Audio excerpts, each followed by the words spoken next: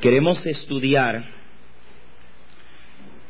la verdad sobre el día 25 de diciembre, lo que el mundo cristiano llama la Natividad o la Navidad.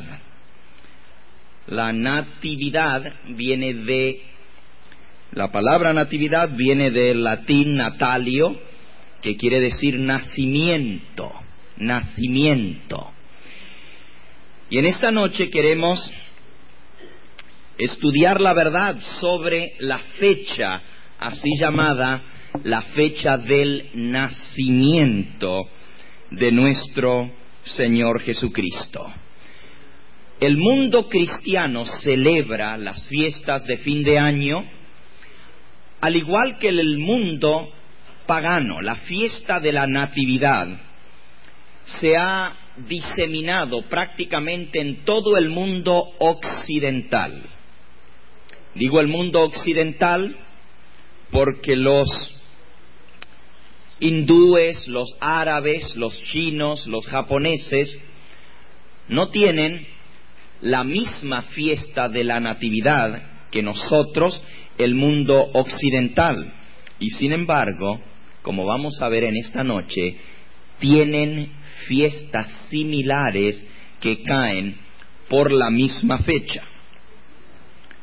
Comencemos, en primer lugar, respondiendo a la pregunta: ¿cuándo nació nuestro Señor Jesucristo? ¿Cuál es la fecha de su nacimiento? Para muchos la respuesta es muy simple. Bueno, Cristo nació un 25 de diciembre. El mundo celebra su nacimiento el 25 de diciembre. Para los adventistas esto no vendrá como sorpresa lo que voy a decir. La mensajera del Señor dice en el libro Hogar Cristiano, en la página 434, se dice que el 25 de diciembre es el día en que nació Jesucristo, y la observancia de ese día se ha hecho una costumbre popular. Sin embargo, sabemos que Cristo no nació un 25 de diciembre. La Biblia no señala la fecha del nacimiento de Jesucristo. Si el Señor hubiese considerado tal conocimiento como esencial para nuestra salvación, habría hablado de ello por medio de sus profetas y apóstoles, a fin de dejarnos enterados de todo el asunto. Por lo tanto, el silencio de las Escrituras al respecto nos parece evidencia de que nos fue ocultado con el más sabio de los propósitos. Y dice así: Dios mismo ocultó al mundo el día en que Cristo nació, a fin de que ese día no recibiese el honor que debiera darse a Cristo como Redentor del mundo, y que debía ser recibido, en quien se debía confiar por ser el único capaz de salvar hasta lo sumo a todos aquellos que se acercan a Él. La adoración del alma debe tributarse a Cristo Jesús, el Hijo infinito del Dios eterno, no centrarse en un día. Ese principio es conocido por los adventistas desde hace mucho tiempo, ya que esa cita se escribió hace más de 100 años atrás. Nosotros sabemos que Cristo no nació un 25 de diciembre. ¿Cómo lo sabemos? Bueno, busquen en sus Biblias, en San Lucas, en el capítulo 2 y en el versículo 6. San Lucas, el capítulo 2 y el versículo 6.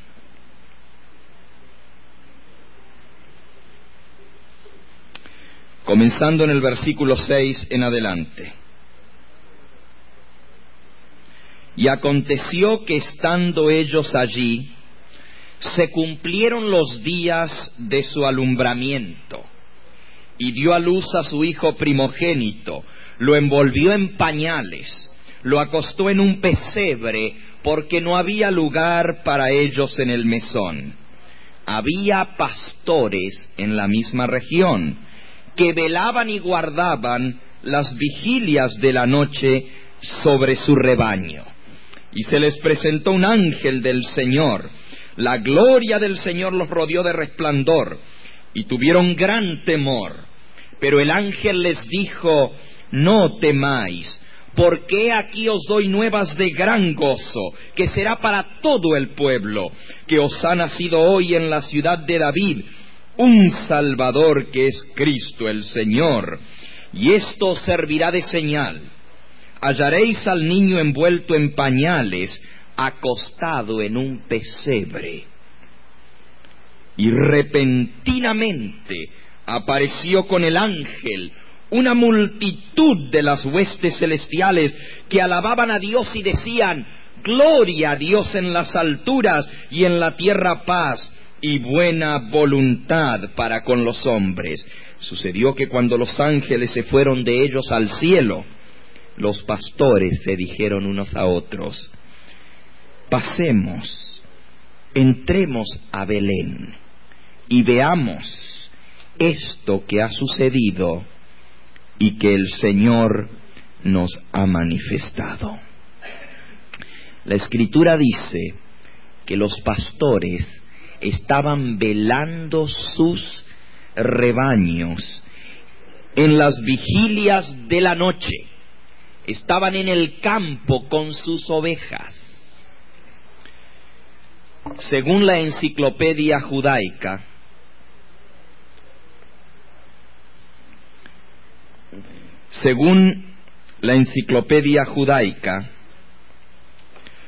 los pastores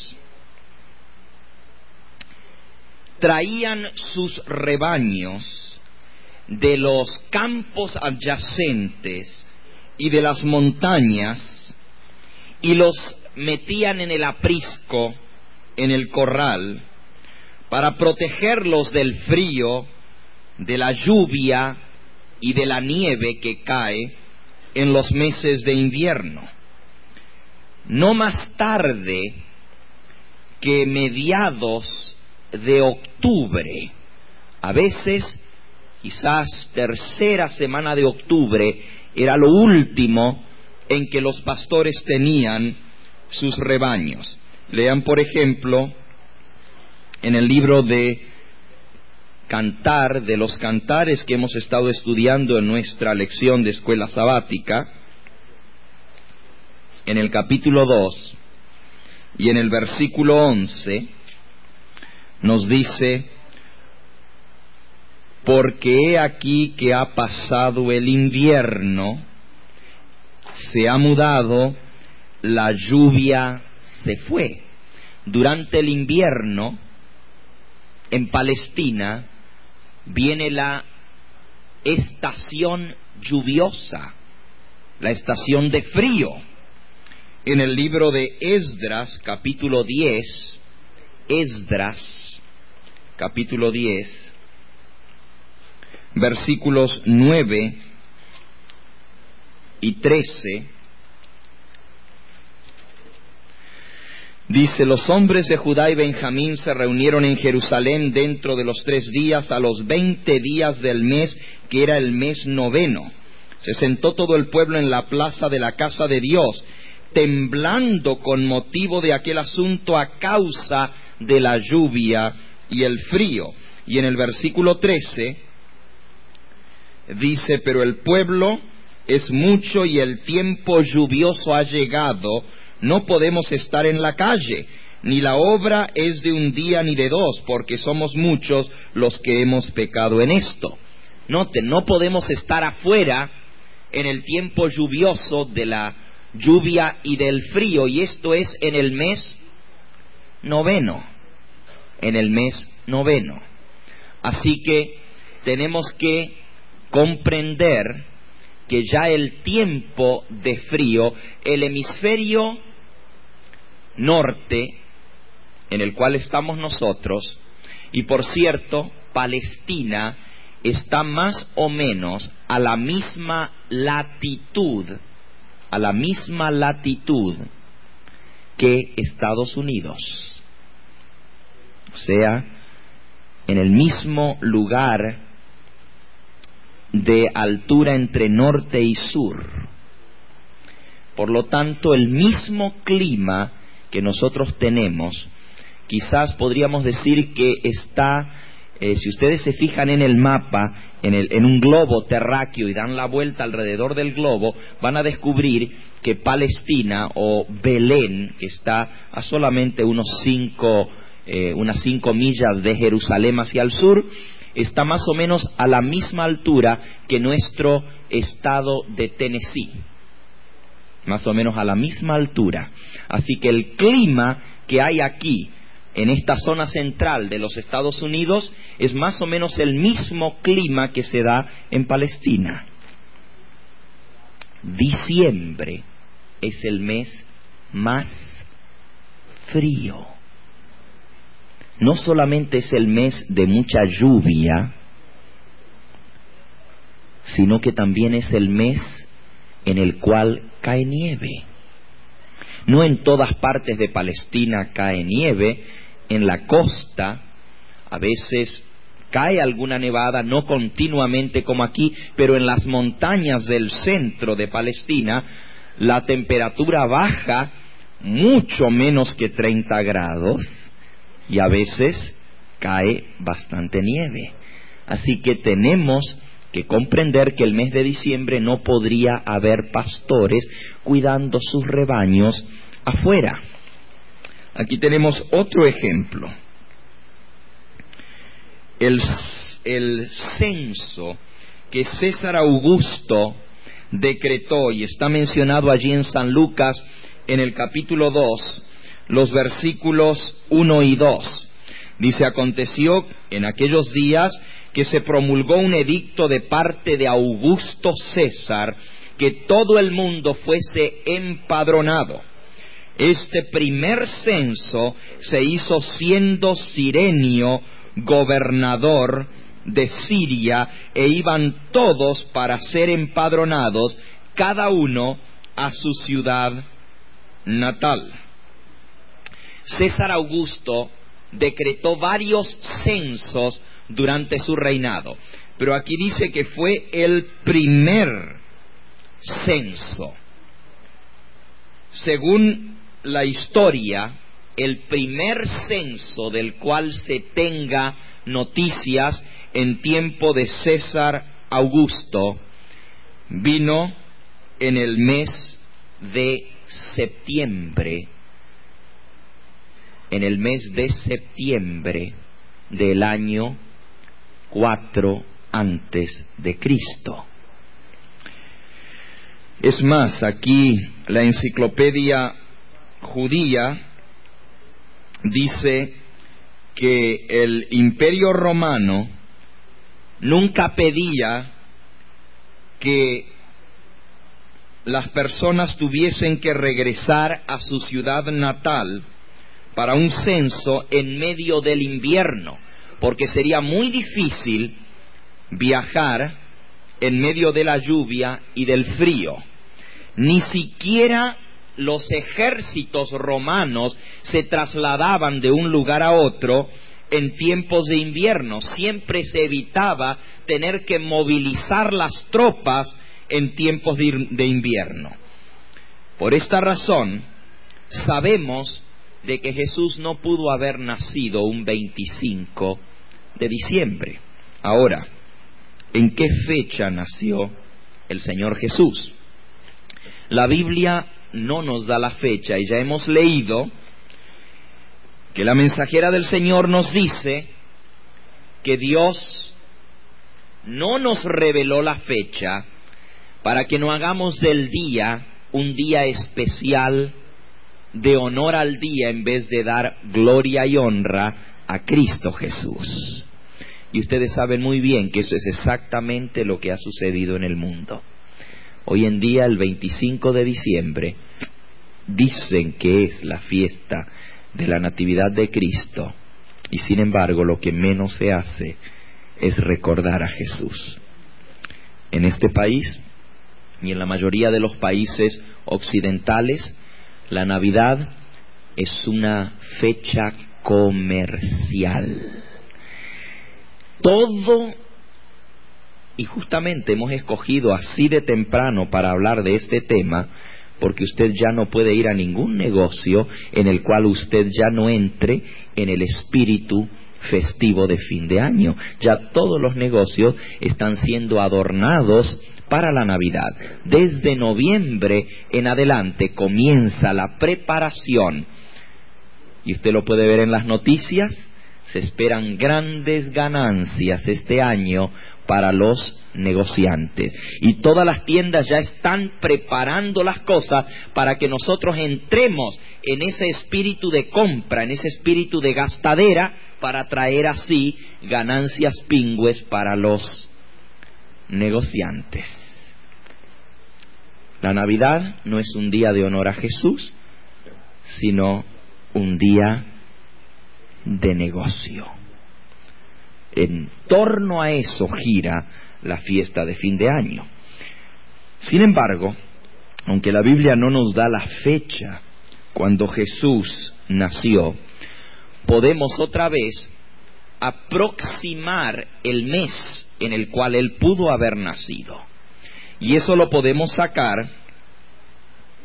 por el cómputo de los meses desde el nacimiento de Juan el Bautista al nacimiento de Jesús. Si buscan en el Evangelio según San Lucas, en el capítulo 1,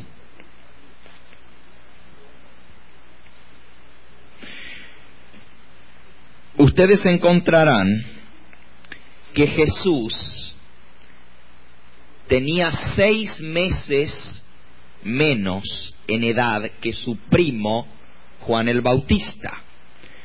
Juan el Bautista nació 6 meses antes que Jesús.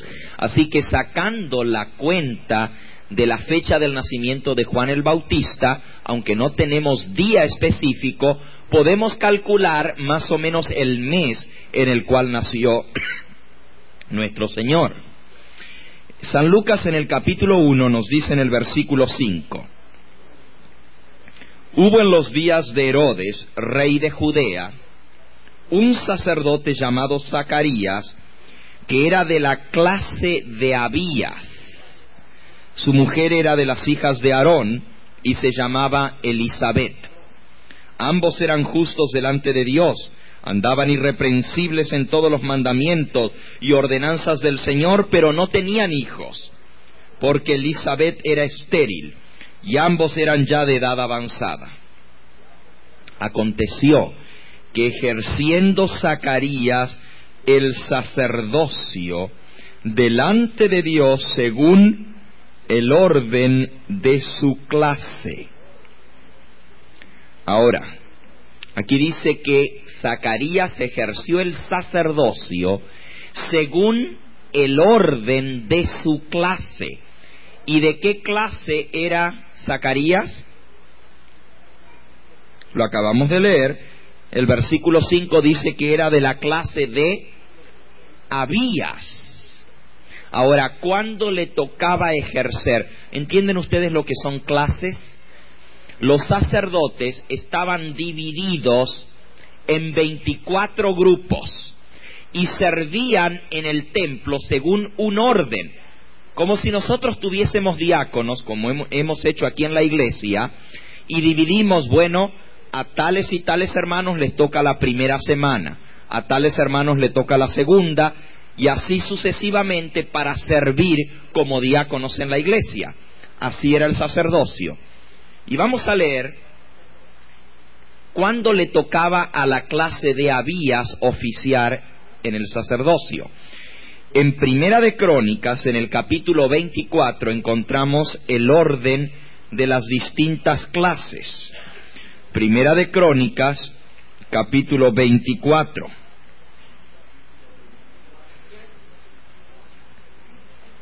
Se le llama clase o curso de sacerdotes. Gracias.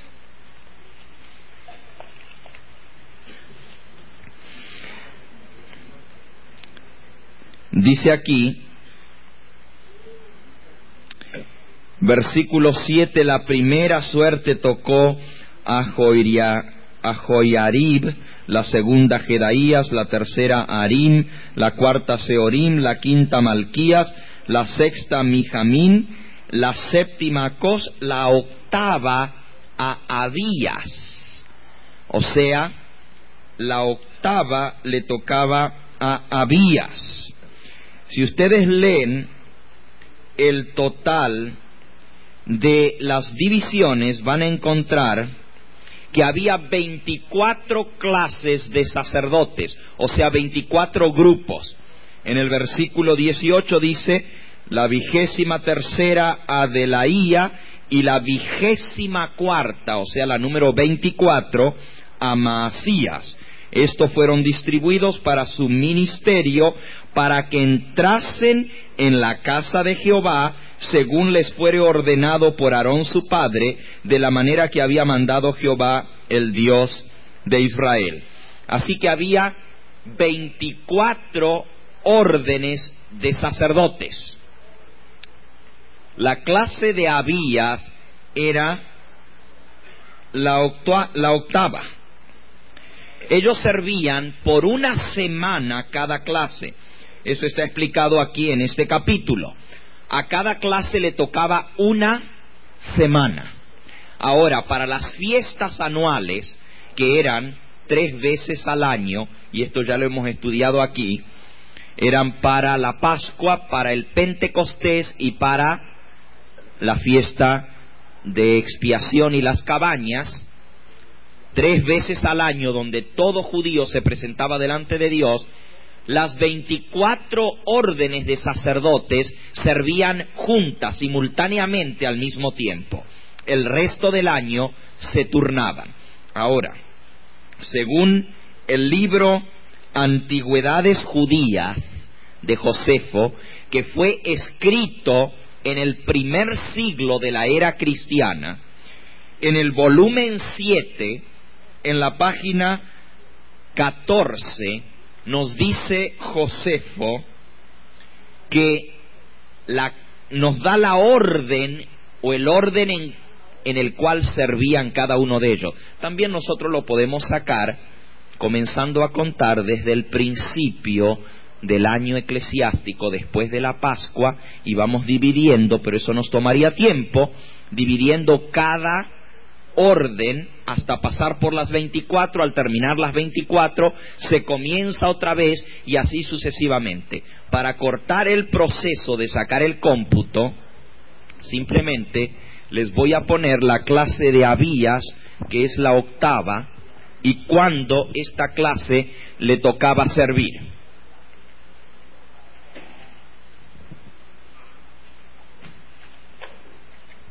¿Ok? La clase de Abías, que es la octava, le tocaba servir del 1 al 8 de junio. Esto es, según Josefo, historiador judío del primer siglo.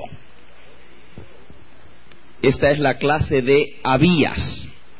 Ahora, si volvemos al relato evangélico, descubrimos que Zacarías era de la clase de Abías y por lo tanto le tocó servir en el santuario del 1 al 8 de junio.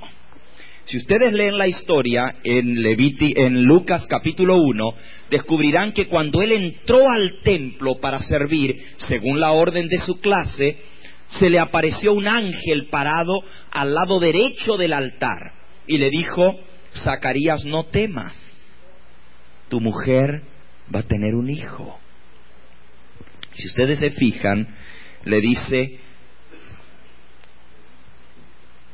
ese hijo será grande delante de Dios. Y le sigue explicando cómo debían cuidar a ese niño. ¿Quién fue ese niño que nació? Juan el Bautista, hijo del sacerdote Zacarías y su esposa Elizabeth. La Escritura dice que Zacarías no le creyó. Y porque no le creyó, ¿qué le pasó? Se quedó mudo, y cuando salió del templo no podía hablar, y estuvo mudo hasta que nació el niño. Ni siquiera pudo ponerle el nombre que el ángel le había dicho, sino que tuvo que hacerlo escribiendo, porque no podía pronunciar palabra. Pero cuando escribió el nombre, se llamará su nombre Juan. Después que escribió el nombre, le volvió el habla. Ahora, si ustedes calculan que él estuvo sirviendo hasta el 8 de junio, y el ángel le dijo: a los 9 meses volveré a ti y verás cómo se habrá cumplido mi palabra. No sabemos la fecha exacta de la concepción, pero si Zacarías estuvo en el templo, regresó a su casa, y en los próximos días, no le vamos a poner una fecha exacta, puede haber pasado un día, 2, 3, una semana, eso no importa, el asunto es una fecha aproximada. Pongámosle, digamos, 3 o 4 días más a esta fecha, o una semana más. A esto le sumamos 9 meses para el nacimiento ¿de quién? De Juan el Bautista, Del 8 de junio sumémosle 9 meses y unos poquitos días más, así que nos llevaría al mes ¿de qué? De junio, 9 meses, 8 de junio a julio, agosto, a septiembre, octubre, noviembre, diciembre, enero, febrero, marzo. Así que Juan el Bautista debe haber nacido, y vamos a poner aquí, nacimiento de Juan. Este es Juan el Bautista, alrededor de marzo, del 8 al 15 de marzo. Para darle alguna fecha aproximada. No estamos buscando un día, ya sabemos que el día la Biblia no lo da, estamos buscando más o menos el mes en el cual Cristo pudo haber nacido. Ahora vuelvan otra vez al relato evangélico en San Lucas en el capítulo 2 y van a descubrir que el ángel Gabriel se le apareció a la Virgen María, dice el versículo 21, el capítulo 1, versículo 26. Al 6º mes, el ángel Gabriel fue enviado por Dios a una ciudad de Galilea llamada Nazaret, a una virgen desposada con un varón que se llamaba José, de la casa de David, y el nombre de la virgen era María. Entrando el ángel en donde ella estaba, le dijo: salve, muy favorecida, el Señor es contigo, bendita tú entre las mujeres. Cuando ella lo vio, se turbó por sus palabras y pensaba qué clase de salutación sería esta. Entonces el ángel le dijo: María, no temas, porque has hallado gracia delante de Dios, y ahora concebirás en tu vientre. Y ahora concebirás en tu vientre, y darás a luz un hijo, y llamarás su nombre Jesús. Este será llamado grande, Hijo del Altísimo, y el Señor Dios le dará el trono de David su padre, y reinará sobre la casa de Jacob para siempre, y su reino no tendrá fin. Y María le dijo al ángel: ¿cómo será esto? Pues no conozco varón. Y respondiendo el ángel le dijo: el Espíritu Santo vendrá sobre ti, el poder del Altísimo te cubrirá con su sombra, por lo cual también el santo ser que nacerá será llamado Hijo de Dios. He aquí tu parienta Elizabeth, ella también ha concebido hijo en su vejez, y este es el 6º mes para ella, la que llamaban estéril, porque no hay nada imposible para Dios. Y María dijo: he aquí la sierva del Señor, hágase conmigo conforme a tu palabra. Y el ángel se fue de su presencia. Y en aquellos días, levantándose María, fue deprisa a la montaña, una ciudad de Judá, entró en la casa de Zacarías y saludó a Elizabeth. ¿Ok? Así que, para sacar la fecha del nacimiento de Cristo, simplemente tenemos que sumarle al nacimiento de Juan 6 meses más tarde, porque María concibió cuando Elizabeth estaba cumpliendo su 6º mes de embarazo. Son 9 meses en el embarazo, así que para el nacimiento de Jesús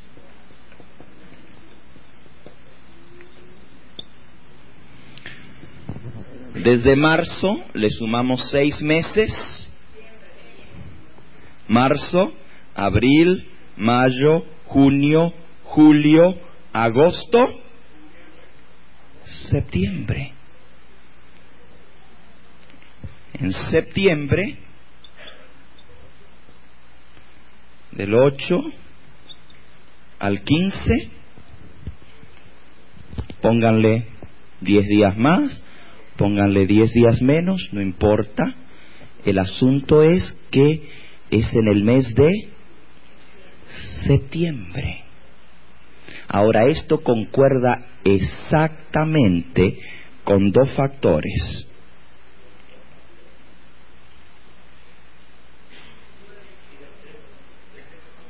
No faltan 3.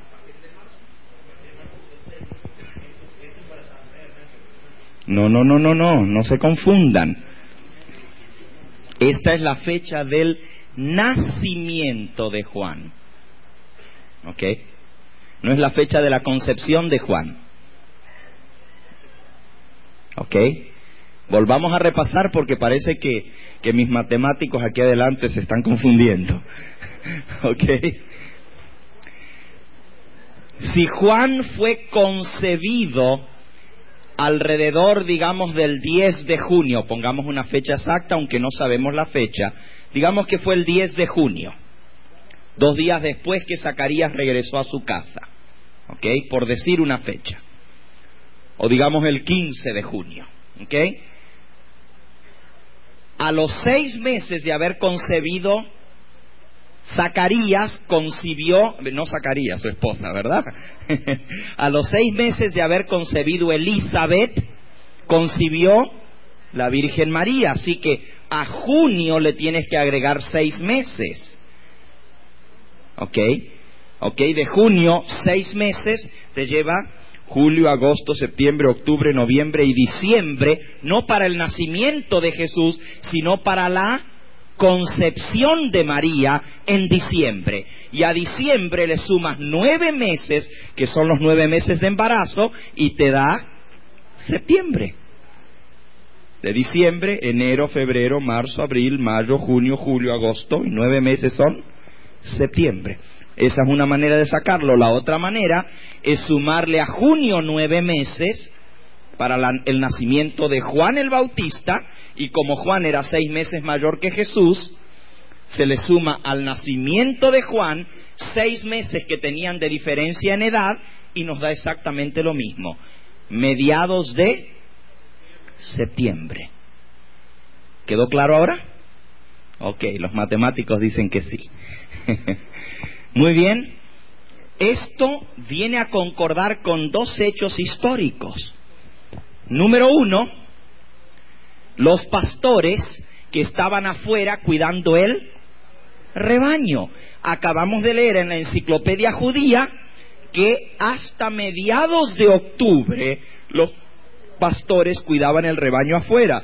Ya para alrededor de mediados de octubre entraban los rebaños al aprisco. ¿Ok? Septiembre sería un mes antes de mediados de octubre, perfectamente correcto. Esto estamos en medio del otoño, todavía en tiempo en que los rebaños son cuidados al aire libre. Y segundo factor, ¿se acuerdan cuando les leí acerca de César Augusto? ¿Cuándo fue la primera orden de empadronarse? Lo leímos hace un momentito. ¿Cuándo fue? En el mes de septiembre. Ahora, ¿recuerdan la historia? Que María y José vivían en Nazaret, pero como su ciudad natal era en Belén, María y José viajaron de Nazaret a Belén y habían estado buscando un lugar donde posar, pero todos los mesones estaban ocupados. ¿Por qué? Porque era la época del empadronamiento y toda la gente había tenido que viajar a su ciudad natal para poderse empadronar, para hacer el censo. Así que todos los hoteles, los mesones, estaban llenos.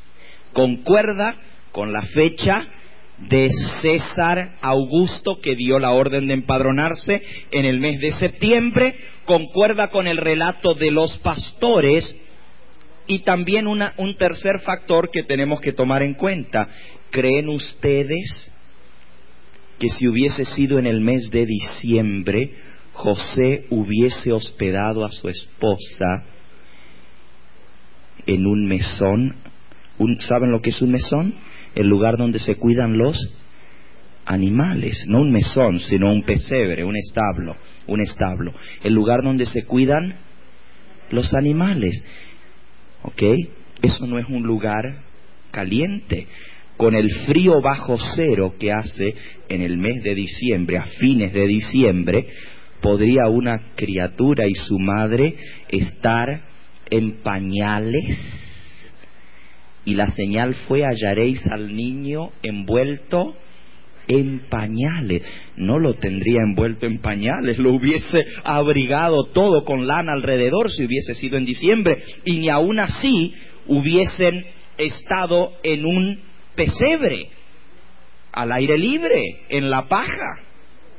Así que hay 3 factores que nos muestran bíblicamente y por la historia que Cristo no pudo haber nacido un 25 de diciembre. Tenemos la prueba bíblica y la prueba histórica que demuestra que Cristo debe haber nacido alrededor del mes de septiembre. Así que si alguien les pregunta a ustedes cuándo nació Jesús, pues podemos decir que fue en el mes de septiembre. El día no lo sabemos, la Biblia no nos da el día de su nacimiento. Si Dios hubiese querido que esta información nos llegase a nosotros, la hubiese dejado registrada en su palabra, pero ya que Él no la dejó registrada, pues es porque Él no quería que se celebrase ese día.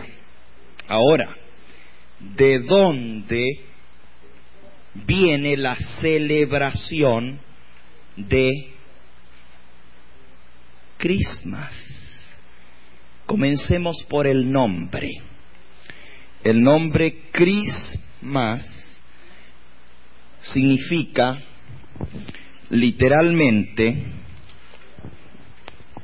y los que saben inglés lo van a poder sacar fácilmente,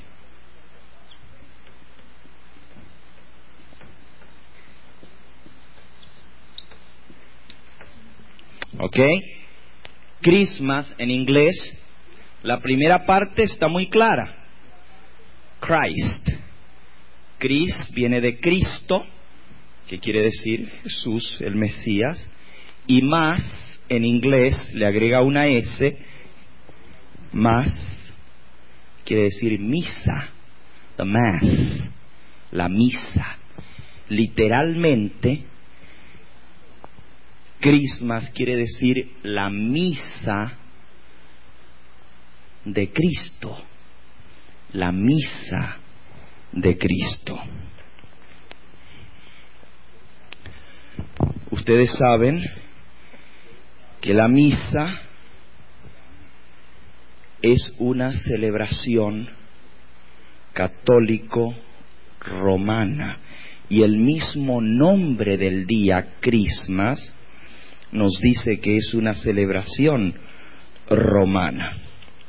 La sierva de Dios en el libro Conflicto de los Siglos, en la página 64 del conflicto, dice así: la institución bíblica de la Cena del Señor fue sustituida por el sacrificio idolátrico de la misa.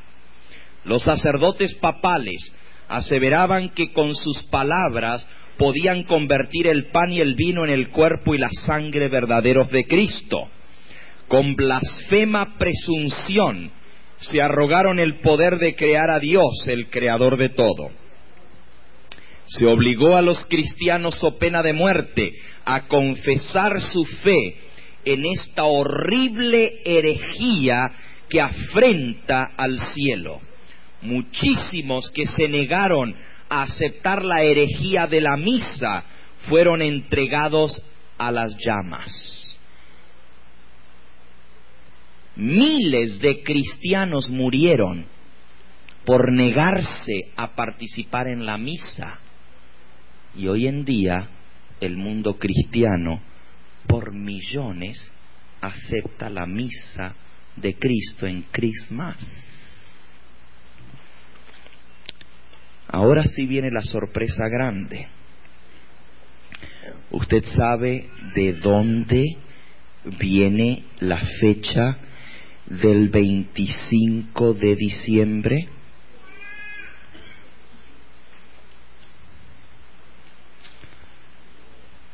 Escúchelo ahora. Leo en la Enciclopedia de Conocimientos Religiosos, The New Schaff-Herzog Encyclopedia of Religious Knowledge, o sea, la Enciclopedia de Conocimiento Religioso de Schaff-Herzog, que fueron los editores de esta enciclopedia, bajo el título Christmas, dice lo siguiente: el Festival de la Natividad, estoy traduciendo del inglés, o de Christmas, vino al mundo cristiano por influencia de la brumalia. La brumalia es una celebración pagana que seguía a la Saturnalia. La Saturnalia se celebraba por una semana desde el 17 al 24 de diciembre. El 24 de diciembre por la noche era la víspera de la brumalia, y el 25 se celebraba, por ser el día más corto del año, como el nacimiento del dios Sol. Esto es en la Enciclopedia de Conocimientos Religiosos, bajo el artículo Navidad. En el mundo romano se celebraban 8 días que se llamaban la Saturnalia, y luego un día que era el 25, el día más corto del año, dedicado al nacimiento del dios Sol. Sigue diciendo, la Saturnalia pagana y la Brumalia llegaron a enredarse tan profundamente en la costumbre popular que fue imposible hacerlas a un lado cuando el Imperio Romano se cristianizó. El festival pagano, con todo su pompa y sus momentos alegres, fue tan popular en el siglo II, III y IV, que cuando el Imperio Romano se cristianizó, no se sintieron más que felices de encontrar una excusa para continuar su celebración con muy poco cambio en espíritu y en costumbre. Y ahora miren, colocar el nacimiento de Cristo en una fecha en la cual los paganos celebraban el nacimiento de su Dios principal, el sol.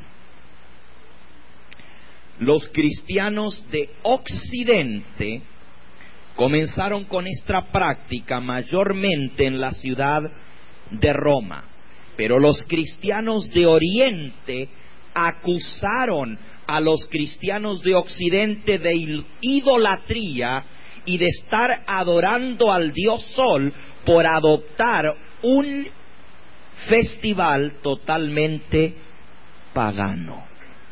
Ahora eso lo dice, y esta enciclopedia no es adventista ni es testigo de Jehová. Esta enciclopedia es la enciclopedia más reconocida sobre asuntos religiosos. Es una enciclopedia de varios volúmenes, y bajo el artículo Christmas usted descubre que la misma enciclopedia le dice a usted que era un día pagano de la adoración al Dios Sol. Escuchen esto ahora. Los babilonios y los asirios fueron los primeros en celebrar el 25 de diciembre, el día que se celebraba esa fecha que concuerda con el equinoccio de invierno. O sea, ustedes saben que los días se van acortando. Estamos en ese momento del año, cuando entra el otoño, los días comienzan a acortarse cada vez más al hacer su traslación en forma elíptica de la Tierra en torno al Sol. Cada vez los días en el hemisferio norte se van acortando más hasta llegar al día más corto del año, que es el día 25 de diciembre, y a eso se le llama el equinoccio de invierno. Hay solsticio y hay equinoccio. Los solsticios son los días más largos del año, cuando el sol se pone más tarde, y hay equinoccios que son los días más cortos del año. Justamente el 25 hay dos equinoccios y hay dos solsticios, porque uno equivale al equinoccio del hemisferio norte y otro del hemisferio sur, y otro es el solsticio del hemisferio norte y otro es el solsticio del hemisferio sur. Ahora escuchen esto. Para los babilonios y asirios, el 25 de diciembre se celebró más de 2000 años antes del nacimiento de Cristo como el nacimiento del dios Tamuz, el supuesto hijo de Nimrod. La historia nos dice que Ninus, el primer rey de Nínive, es el Nimrod de la Biblia, el bisnieto de Noé, fue el fundador de Nínive. Génesis 10, versículo 11. Nínive significa en babilonio o en asirio, los dos idiomas son muy similares, significa la habitación de Ninus. Y Ninus es el mismo Nimrod. Nimrod fue el primer rey que unificó al mundo después del diluvio en ciudades, y bajo su supervisión se construyó la Torre de Babel, que fue un desafío abierto en contra del Dios del cielo.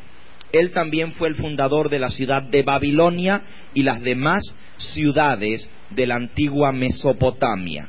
Lo pueden leer en Génesis, el capítulo 10, los versículos 10 al 12. Según la doctrina babilónica, Nimrod, el primer rey de Nínive, fue el primer mortal que al morir ascendió al cielo, se deificó, se hizo Dios, ascendió al sol y así llegó a ser el padre de todos los dioses. Esta creencia pagana de que los reyes eran deificados en su muerte fue aceptada en toda Mesopotamia, en Egipto, y de allí se pasó al resto del mundo, desde la Torre de Babel, y ustedes encuentran esta doctrina tanto en los indios de Norteamérica como en los indios de Centro y Sudamérica, que sus héroes y sus reyes al morir se hacían dioses y eran adorados.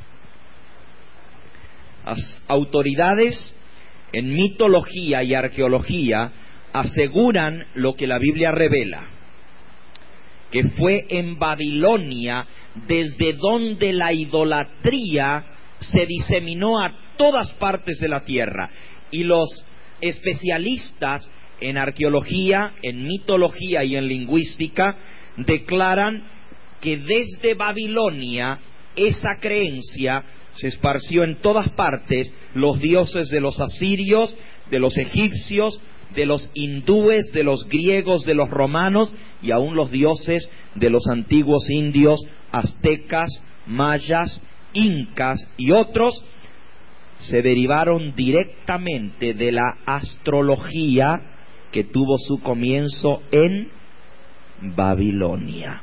Los que estuvieron aquí en las reuniones del profesor Sutton recordarán cuando vimos cómo los dioses de la mitología se pueden encontrar en todas las naciones antiguas y aún aquí en América.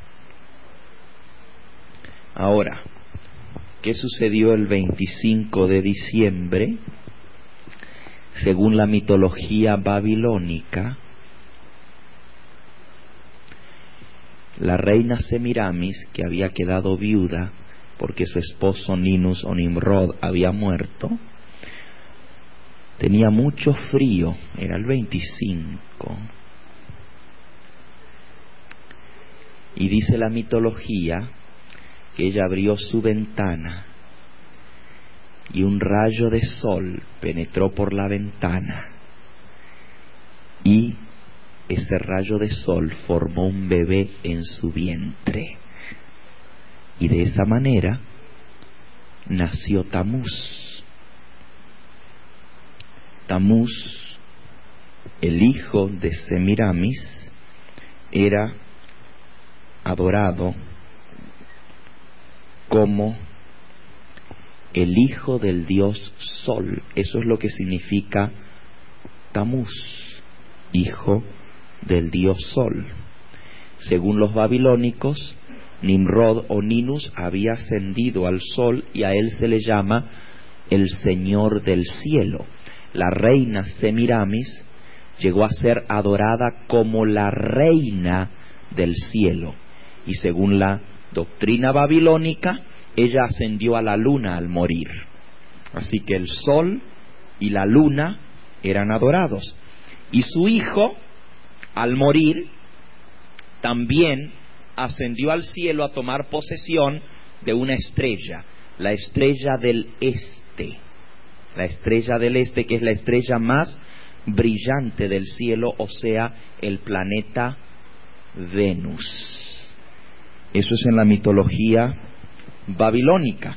Los tres dioses principales, la Trinidad babilónica, son el Sol, la Luna y Venus. Y son los 3 días dedicados a estos 3 astros, los más importantes y los adorados por las religiones más grandes del mundo. El viernes, que es el día dedicado a Venus, el sábado y el domingo. En la mitología babilónica, el primer día de la semana era dedicado al dios Sol. El primer día de la semana.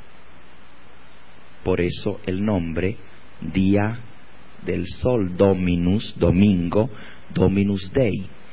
No solamente el primer día de la semana era dedicado al sol, también el primer día de cada mes era dedicado al sol, y el primer día de cada año era dedicado al dios sol. Por eso el primero del año era un día feriado de celebración entre los babilónicos. El segundo día de la semana era dedicado a la luna. En inglés, Sunday es día del sol. Monday viene de Moon Day, que quiere decir día de la luna. En español, domingo viene del latín, y nosotros heredamos los nombres de los días de la semana de los romanos. Los romanos adoraban en ese día a cada uno de los planetas.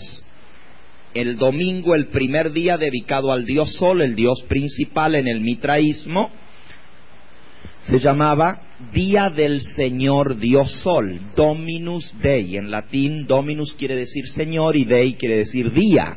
Día del Señor Dios Sol.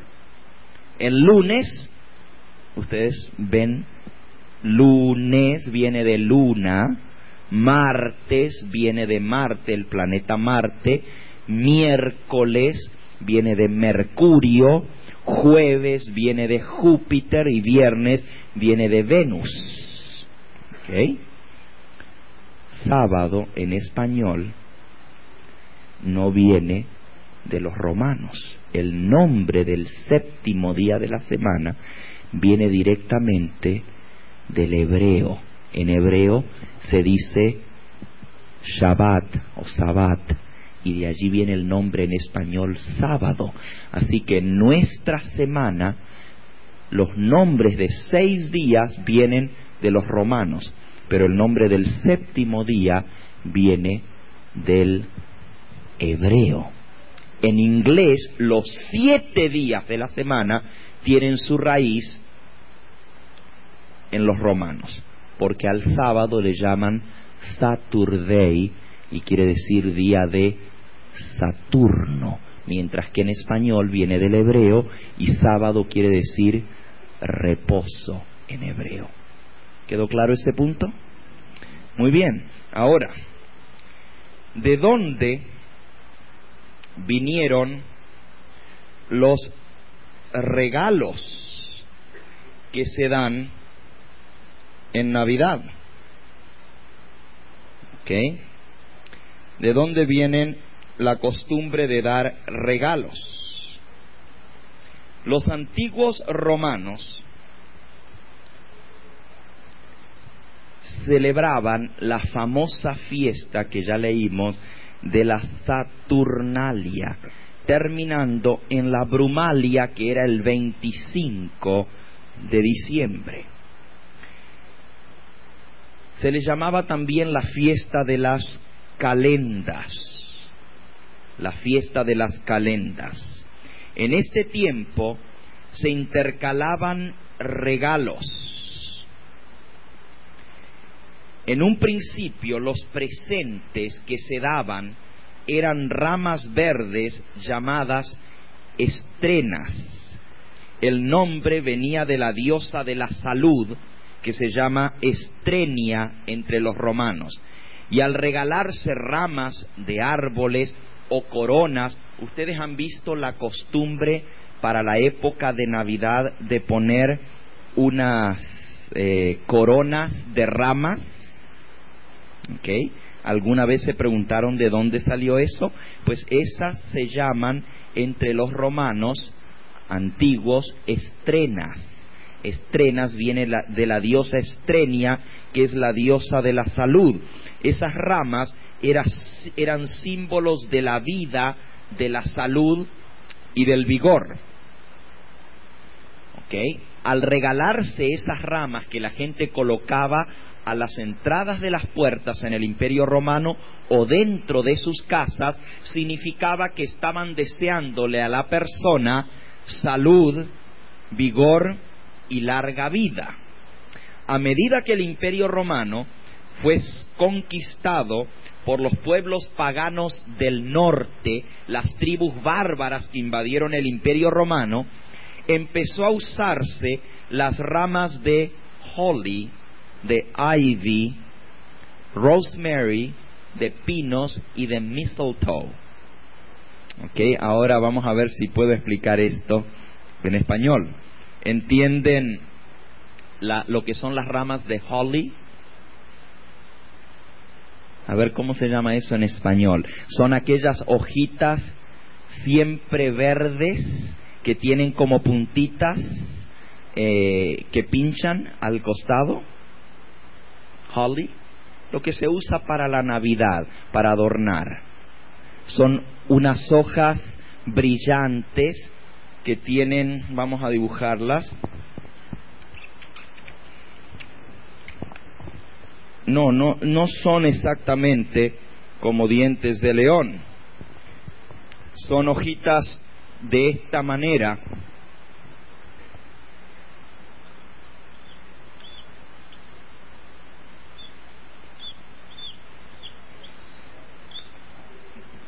¿Verdad? Yo no sé dibujar, pero son hojitas que tienen puntas y son verdes, brillosas, duras.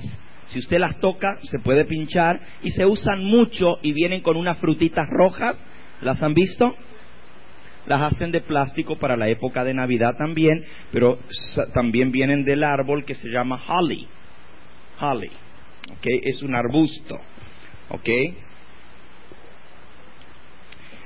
otras hojas que se utilizan son el ivy, rosemary, los pinos y el mistletoe. Déjenme explicarles de dónde vienen estas cosas. El holly, o sea, este tipo de hojita, se usó como decorativa para el tiempo de los festivales de invierno en el Imperio Romano, por influencia de las tribus que invadieron el Imperio Romano, por una gran razón. Este es el único arbusto que da su fruto en el invierno. No hay ningún otro arbusto que dé fruto en invierno, pero las frutitas rojas que da este arbusto se dan en invierno. Y la hoja es perenne, o sea, no se cae. Los pinos, por supuesto, tienen hojas perennes también, pero estas son hojas reales, no son agujas como las de los pinos, son verdes, mantienen su color durante todo el invierno. Estas hojas y este arbusto era admirado por los sacerdotes druidas, sacerdotes paganos de Inglaterra, y por los sacerdotes del norte de Europa, porque pensaban que sus hojas siempre verdes atestiguaban que el sol nunca las abandonaba. Aunque el sol se enfriaba, decían ellos, en invierno, y todas las hojas se caían, estas hojas el sol no las abandonaba y por eso se mantenían verdes. Por lo tanto, eran hojas sagradas. Se creía que estas hojas espantaban a los espíritus malos y a las brujas, y por eso se las colocaba en las puertas de entrada para que los espíritus malignos y las brujas no se metiesen dentro de las casas. Ese es el origen de las hojas de holly. Ahora, ¿saben lo que es el mistletoe? Es algo muy característico aquí en Estados Unidos para la Navidad. ¿Cómo diríamos eso en español? A ver, ¿quién me ayuda?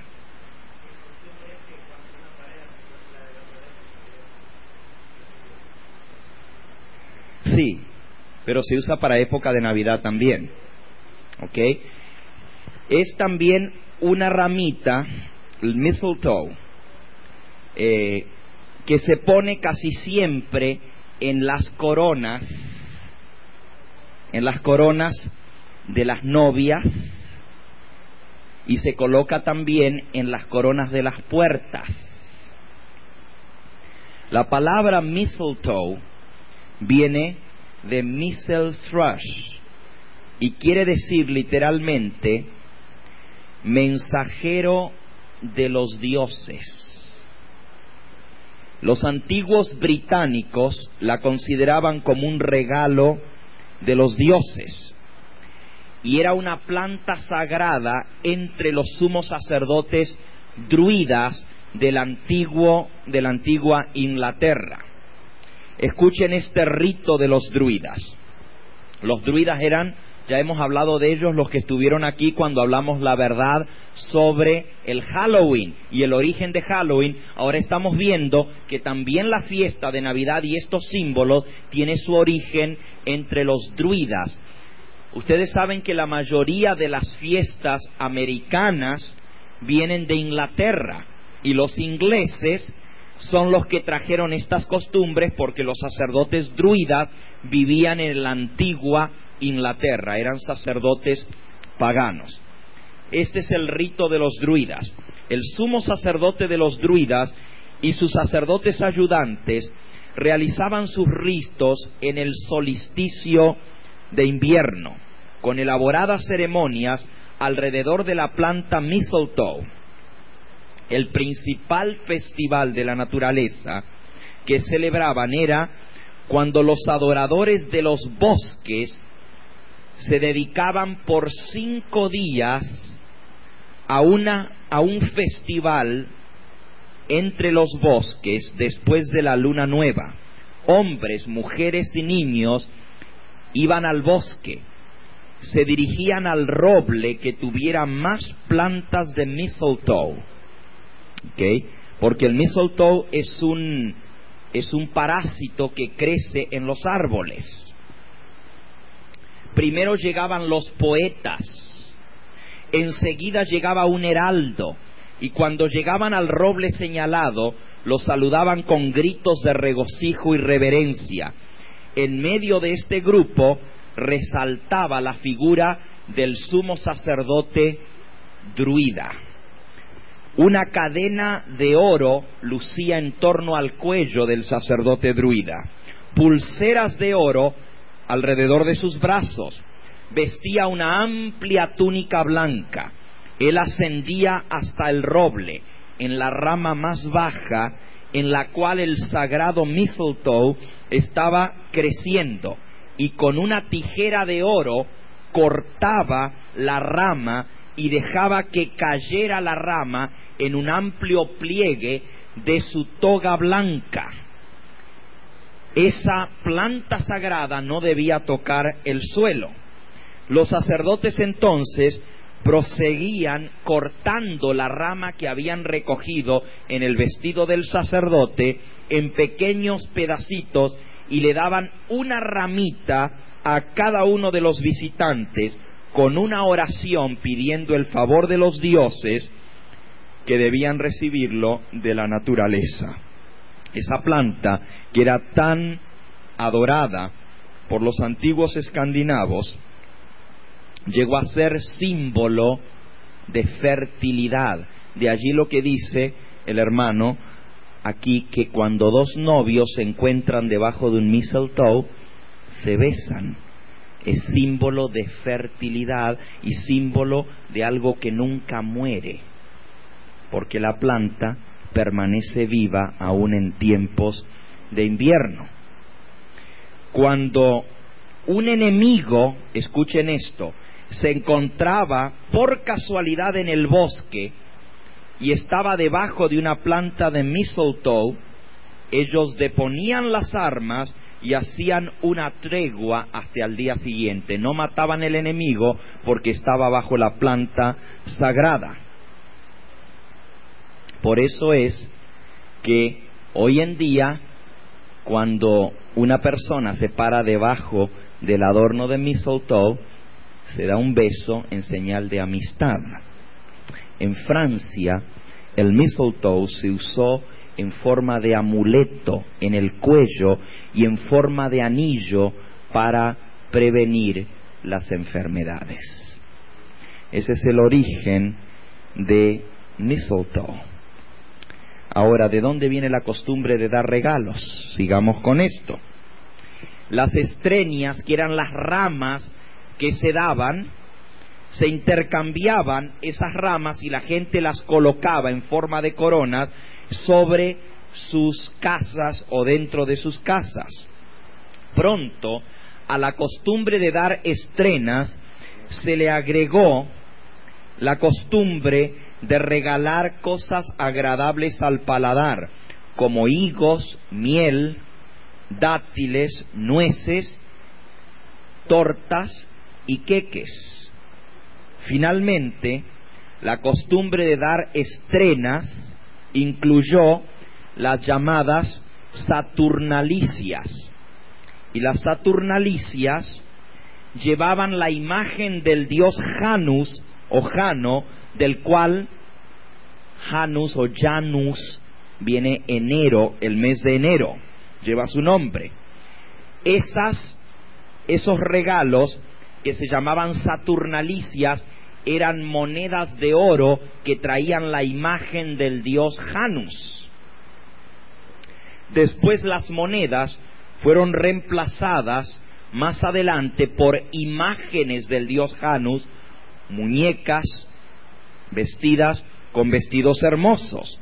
Luego se comenzaron a regalar lámparas decoradas con símbolos de buena fortuna, regalos muy populares y apreciados en aquella época. Y con el tiempo se fue familiarizando la idea de dar regalos hasta que finalmente toda persona debía recibir un regalo en la Brumalia, o sea, el 25 de diciembre, porque el que no recibió un regalo se consideraba que no tendría un buen año el próximo año, que comenzaba 5 días más tarde con el primer día del año, o enero. De allí la costumbre de dar regalos en la época de Navidad. ¿Ok? Ahora,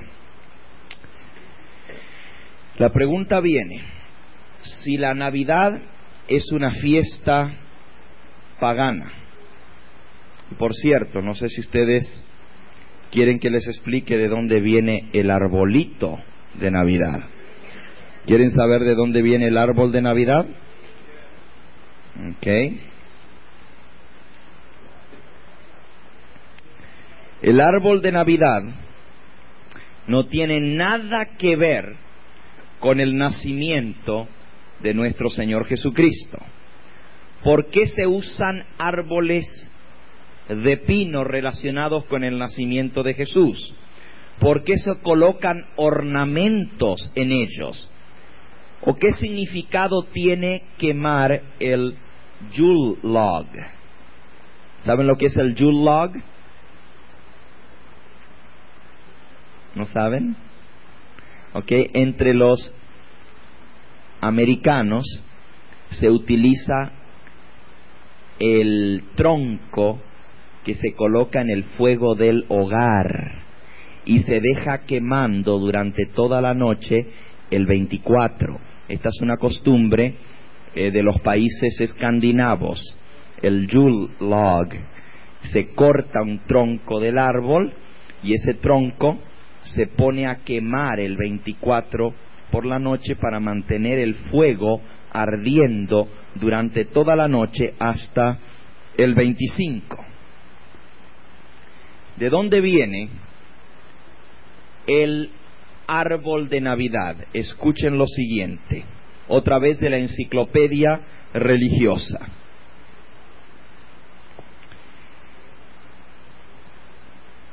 El 25 de diciembre era el día del nacimiento del Mesías pagano, el dios Tamuz.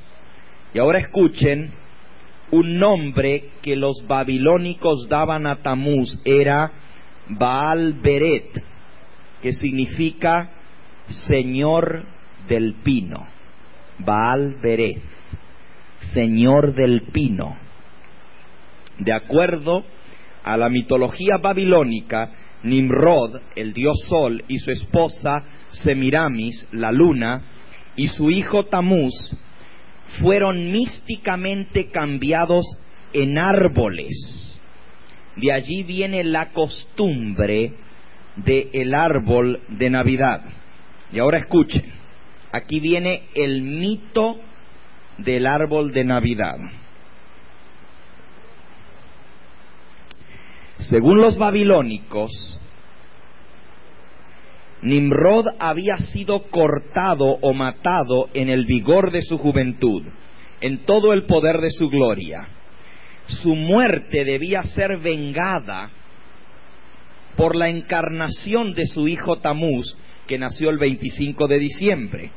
Nimrod era el gran dios Sol de los babilónicos y se simbolizó por un inmenso árbol despojado de todas sus ramas y cortado casi hasta el suelo. Un trunco representaba a Tamuz, a Nimrod. En un momento, cuando les reparta las hojas del material preparado, ustedes van a ver este dibujo aquí que representa a Nimrod.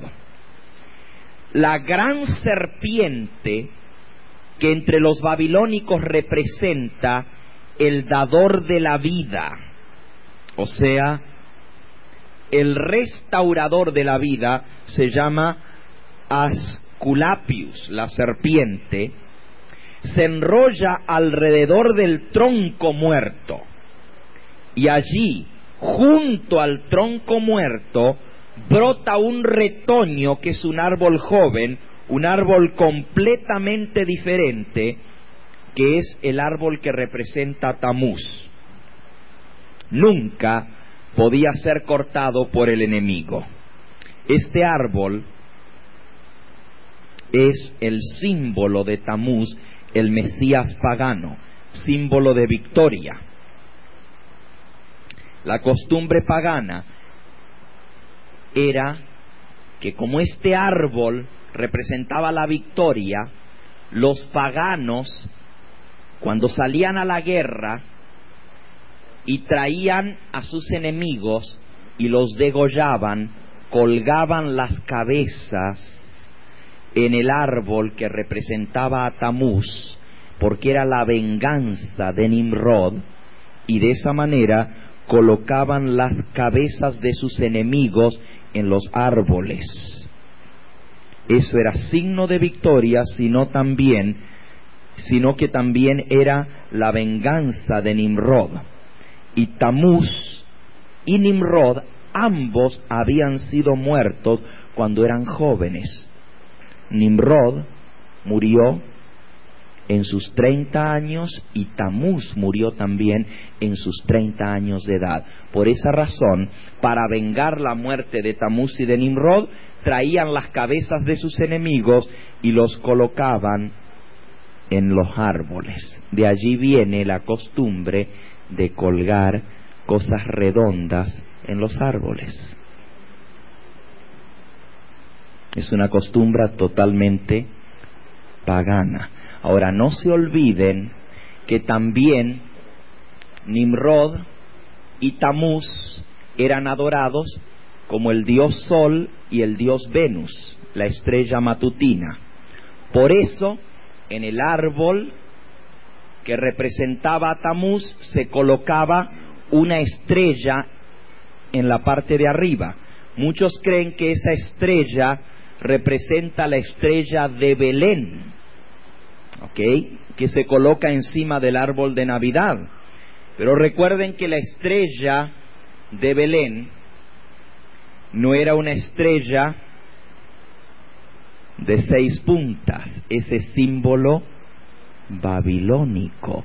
Los que estuvieron en las reuniones del profesor Sutton recordarán que el pentágono, la estrella de 5 puntas, y el hexágono, la estrella de 6 puntas, es babilónico, es símbolo de la religión babilónica, y es satanismo. La estrella de Belén, nosotros sabemos que no fue una estrella real, sino que fue ¿qué? Un grupo de ángeles que fueron dirigiendo a los sabios de Oriente hasta llegar a Belén. Por eso se iba desplazando en el cielo y se paró encima del pesebre. Y era un grupo de ángeles que a la distancia parecía una estrella que brillaba. No existe la tal estrella como tal de Belén. ¿Okay? Esa costumbre de colocar una estrella sobre el árbol representa el planeta Venus, la estrella matutina. Y el colocar luces en el árbol viene de la costumbre de recordar a los antepasados muertos que al morir ascienden al cielo y se transforman en una estrella de luz. La luz representa al Dios Sol, representa a las estrellas del cielo. De allí que se colocan luces sobre el árbol de Navidad. ¿Okay? Las bolas redondas representan al Dios Sol en redondo, y también viene de la costumbre de colocar o colgar cabezas de los enemigos en los árboles. Ese es el origen de nuestro árbol de Navidad. Ahora, ¿cuándo se metió esto dentro del cristianismo? ¿Okay? En el siglo VIII, un monje católico llamado Bonifacio persuadió a los pueblos paganos que vivían en el norte de Europa que dejaran de adornar y adorar al roble sagrado en honor al dios Odín, y que adornaran el pino en honor al niño Jesús. Esto es en el siglo VIII. Bonifacio cambió la costumbre dedicándola a Cristo Jesús. Ahora, ¿de dónde viene Santa Claus? ¿Okay? Escuchen el origen de Santa Claus. Según la enciclopedia, Santa Claus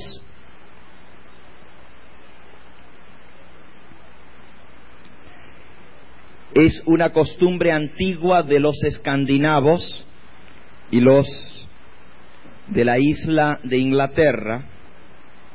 Para los celtas y las tribus paganas del norte de Europa, el dios babilónico Baal era conocido como el gran dios Odín. Odín, según los celtas, es el padre de todos los dioses. Se le llamaba Dios y Padre Odín. Y él era el que presidía los festivales de invierno. Él era el que daba los premios o los castigos. Odín está representado por un anciano de barba blanca, con una hermosa chaqueta azul con bordes blancos y con un gran sombrero que tapaba su único ojo. Tenía un solo ojo, Odín, y lo tapaba con un sombrero que colocaba sobre su cabeza. Se presentaba a la fiesta en un carro tirado por 8 caballos. El dios Odín dio por resultado a Santa Claus, que es venerado por católicos y protestantes hoy en día, ídolo de chicos y grandes en el cumpleaños del dios Tamuz. El dios Odín de las tribus celtas es el que aparece como Santa Claus.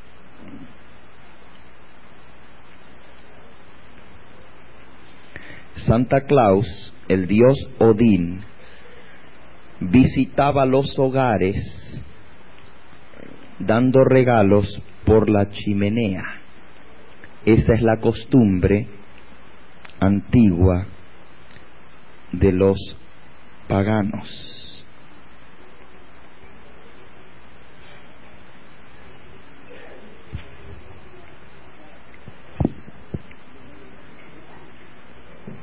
Ahora, podría hablarles mucho más de Odín y hacerles una comparación entre Odín y Cristo, pero eso la van a recibir ustedes en el papel que les voy a entregar, cómo es una falsificación de nuestro Señor Jesucristo, Odín, y es un engaño para nuestros niños.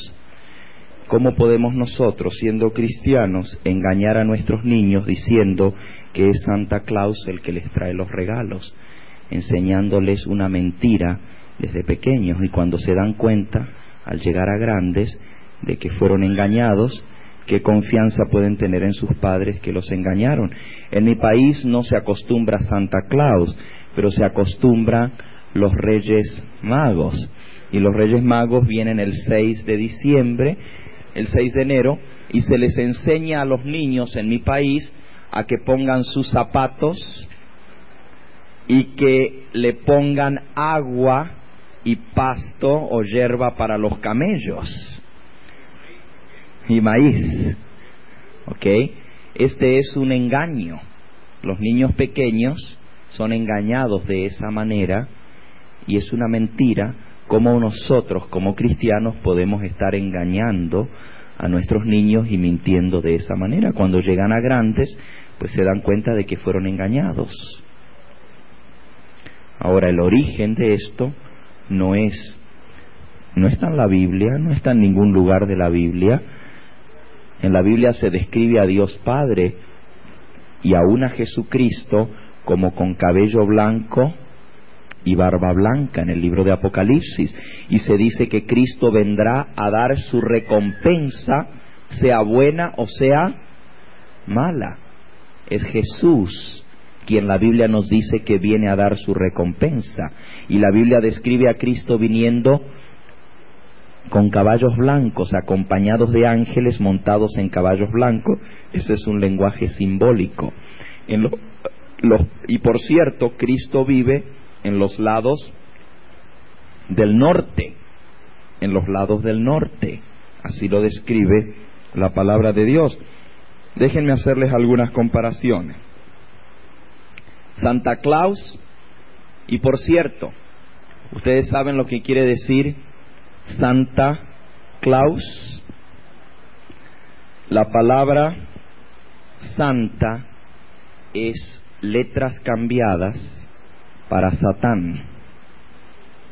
Santa si usted cambia las letras, las mismas 5 letras les dan Satán.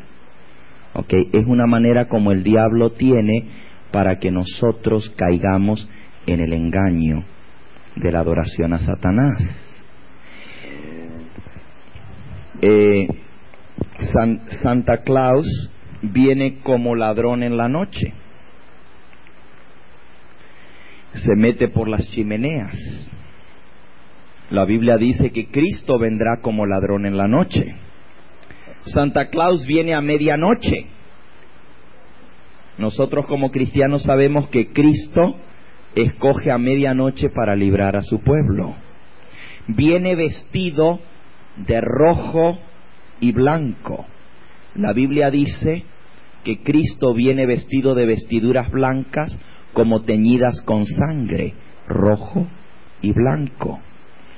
La Biblia dice que Cristo viene trayendo su galardón consigo, sea bueno o sea malo. Santa Claus viene trayendo regalos. Santa Claus sabe si ha sido bueno o ha sido malo. Eso es robándole el derecho a Cristo Jesús, quien Él conoce nuestro corazón, si somos buenos o si somos malos. Lo describe la Biblia a Jesucristo en Apocalipsis capítulo 1 y versículo 14, como con cabello blanco con ondas y con barba blanca. Lo pueden leer, Apocalipsis capítulo 1 y versículo 14. Santa Claus se lo personifica con un hombre de cabello blanco y barba blanca. Santa Claus se sienta y recibe a los niños sobre sus rodillas y habla con los niños. La Biblia dice que Jesús recibía a los niños, los sentaba sobre sus rodillas y los bendecía. Se lo pinta viniendo con sus venados, reindeer, ¿verdad? Y son 8 los reindeers. Interesante que el dios Odín venía en un carro arrastrado por 8 caballos. Ya dijimos que Cristo vendrá en un carro de fuego. Así lo describe Isaías 66, versículo 15. Cristo, según el Salmo 48:2, vive en los lados del norte. Santa Claus vive en el polo norte. Los niños le dicen a Santa Claus lo que ellos quieren y le piden a él que le traiga regalos. Y pedirle a Santa Claus, cuando al único a quien debemos hacerle pedidos es a Cristo Jesús. Santa Claus no es un ser real, es un ser ficticio, es una mentira, y debemos quitarlo de nuestro uso como cristianos. No nos queda otra alternativa, hermano. Podrá ser muy pintoresco y muy bonito, que venga todo lleno de almohadas y con vestido rojo y con barba larga, pero no tiene su origen ni en la palabra de Dios, sino que tiene su origen en la mitología pagana. Ahora, ¿qué acerca del árbol de Navidad? Yo les diría algo, hermanos, les voy a decir algo, les voy a hablar. La guía del espíritu de profecía. Yo mismo quizás me hubiese desviado totalmente de un punto central y me podría haber ido hacia un lado fanático. Yo les voy a leer lo que el espíritu de profecía dice con respecto a la Navidad, y entonces vamos a ver cómo el Señor nos enseña que podemos sacarle ventaja a algo que, aunque tiene su origen pagano, para el mundo en general ha llegado a ser, para el mundo cristiano, el nacimiento de Jesús. Nosotros sabemos que no lo es, pero vamos a ver cómo el espíritu de profecía nos presenta esto. Y esto se los copié también para que todos tengan el capítulo del libro El Hogar Adventista titulado La Navidad.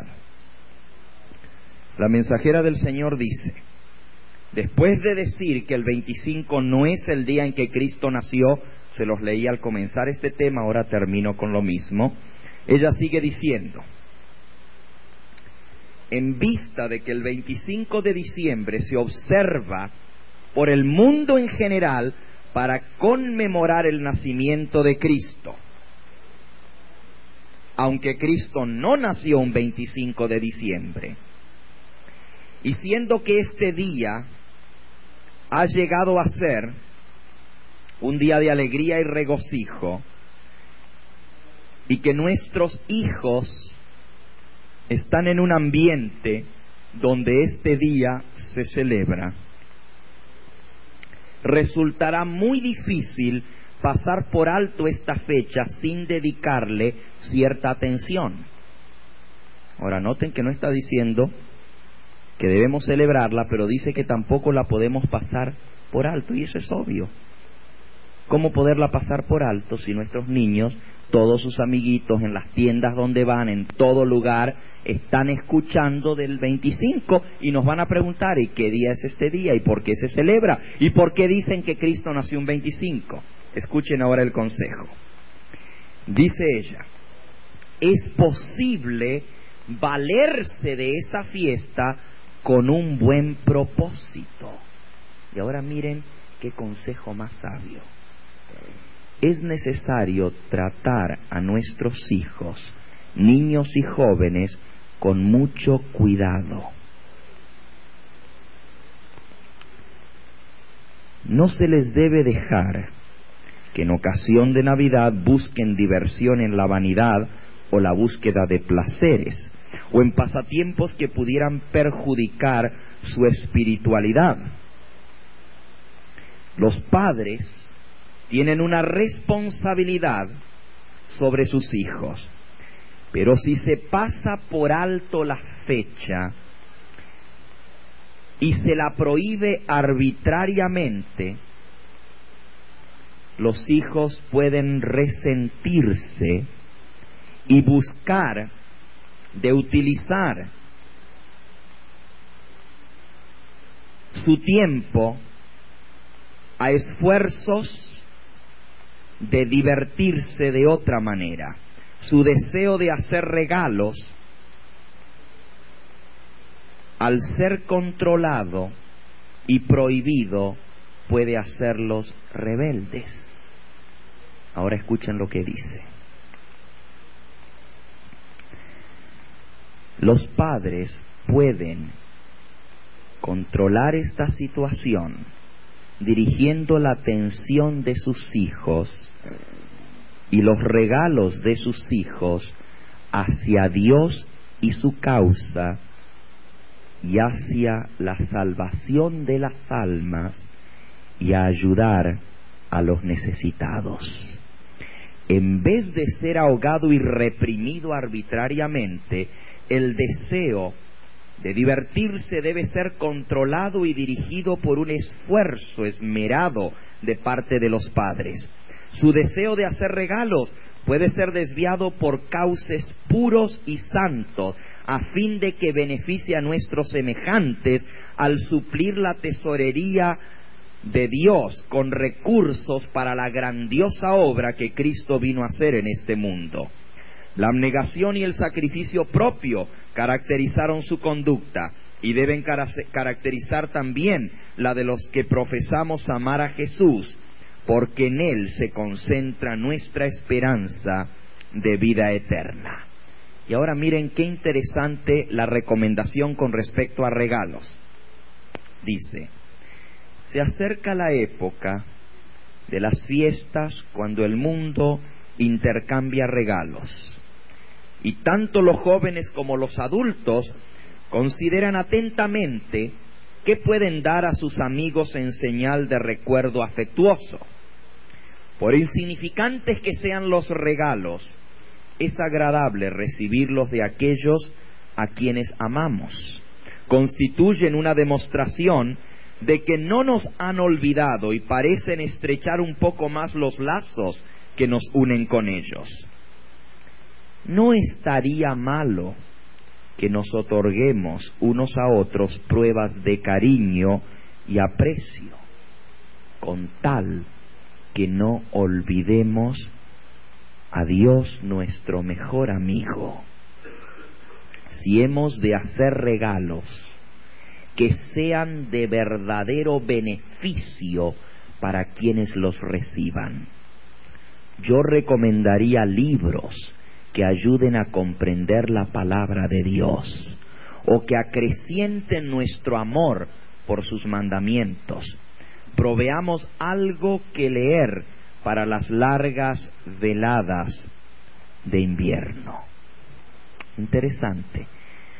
Si no podemos pasar por alto el hacernos regalos, pues entonces encaucemos esos regalos para el bien. Regalemos libros que ayuden a las personas. Ustedes saben qué cosa más bonita es buscar entre todas nuestras amistades, compañeros de trabajo, vecinos, y aprovechar esa fecha cuando ellos nos van a traer que un queque, que un regalito, intercambio de regalos, aprovechar para regalar un libro que les ayude espiritualmente. Por ejemplo, un libro muy bonito para regalar a gente no cristiana es la devoción matutina. Usted regala ese libro y les dice en una notita que le pone con el libro: este es un libro que trae un pensamiento para cada día del nuevo año que comienza. y les regala una devoción matutina, o les regala un deseado de todas las gentes, o algún libro que les ayude en su vida espiritual. Ahora, también dice la mensajera del Señor que debemos dar regalos a los que más lo necesitan. Dice aquí, recordemos que hay personas necesitadas y no deben ser olvidados. Enseñemos a nuestros hijos a hacer regalos a aquellos que lo necesitan. El mundo regala al que no lo necesita. En ocasión de las próximas fiestas de Navidad, se desperdiciarán miles y miles de dólares en placeres inútiles, pero es nuestro privilegio apartarnos de las costumbres y prácticas de esta época de degeneración, y en vez de gastar recursos simplemente para satisfacer el apetito y comprar inútiles adornos o prendas de vestir para el que no las necesita, podemos hacer de las próximas fiestas una ocasión de honrar y glorificar a Dios. Demos regalos a aquellos que realmente lo necesitan, porque dando a los necesitados le estaremos dando a Cristo Jesús. En cuanto lo hicisteis a uno de estos, mis hermanos más pequeños, a mí lo hicisteis. Y el último punto que quiero tocar es con respecto al arbolito de Navidad. ¿Ok? ¿Tendremos árbol de Navidad? En la página 439 del libro Hogar Cristiano, dice lo siguiente: me han llegado cartas en las cuales se me preguntaba, ¿podemos tener un árbol de Navidad? ¿No seremos en tal caso como el mundo? ¿No es esta costumbre pagana? Contesto: podéis obrar como lo hace el mundo, si estáis dispuestos a ellos, o actuar en forma tan diferente como sea posible de la seguida por el mundo. El elegir un árbol fresco y fragante y colocarlo aún en nuestra iglesia no entraña en sí pecado, sino que éste estriba en el motivo que hace obrar y en el uso que se le dé a los regalos puestos en el árbol. Si colocamos un árbol, debemos colgar en él ofrendas para Cristo Jesús. Que sus ramas estén cargadas con los frutos de oro y plata de vuestra beneficencia, y los ofrezcáis a Dios como regalos de Navidad. Sean vuestros donativos dedicados a Jesús. La fiesta de Navidad puede dedicarse a obrar en favor de los desamparados. Dios es glorificado cuando damos para ayudar a los que han de sustentar familias numerosas. Podemos ayudar a las viudas y a los huérfanos. También podemos dar para la causa de Dios. Y la última cita: no adopten los padres la conclusión de que un árbol de Navidad puesto en la iglesia para distraer a los alumnos de escuela sabática es un pecado, porque podemos hacer de esta ocasión una gran bendición. Nunca el árbol debe ser una distracción para objeto de las reuniones. Estoy muy convencida de que el Señor nos puede ayudar a idear sustitutos inocentes para nuestras reuniones. Podemos utilizar esto para gloria y honra de Dios. No os levantaréis, mis hermanos y hermanas, y no habréis de ceñiros para cumplir vuestro deber en el temor de Dios.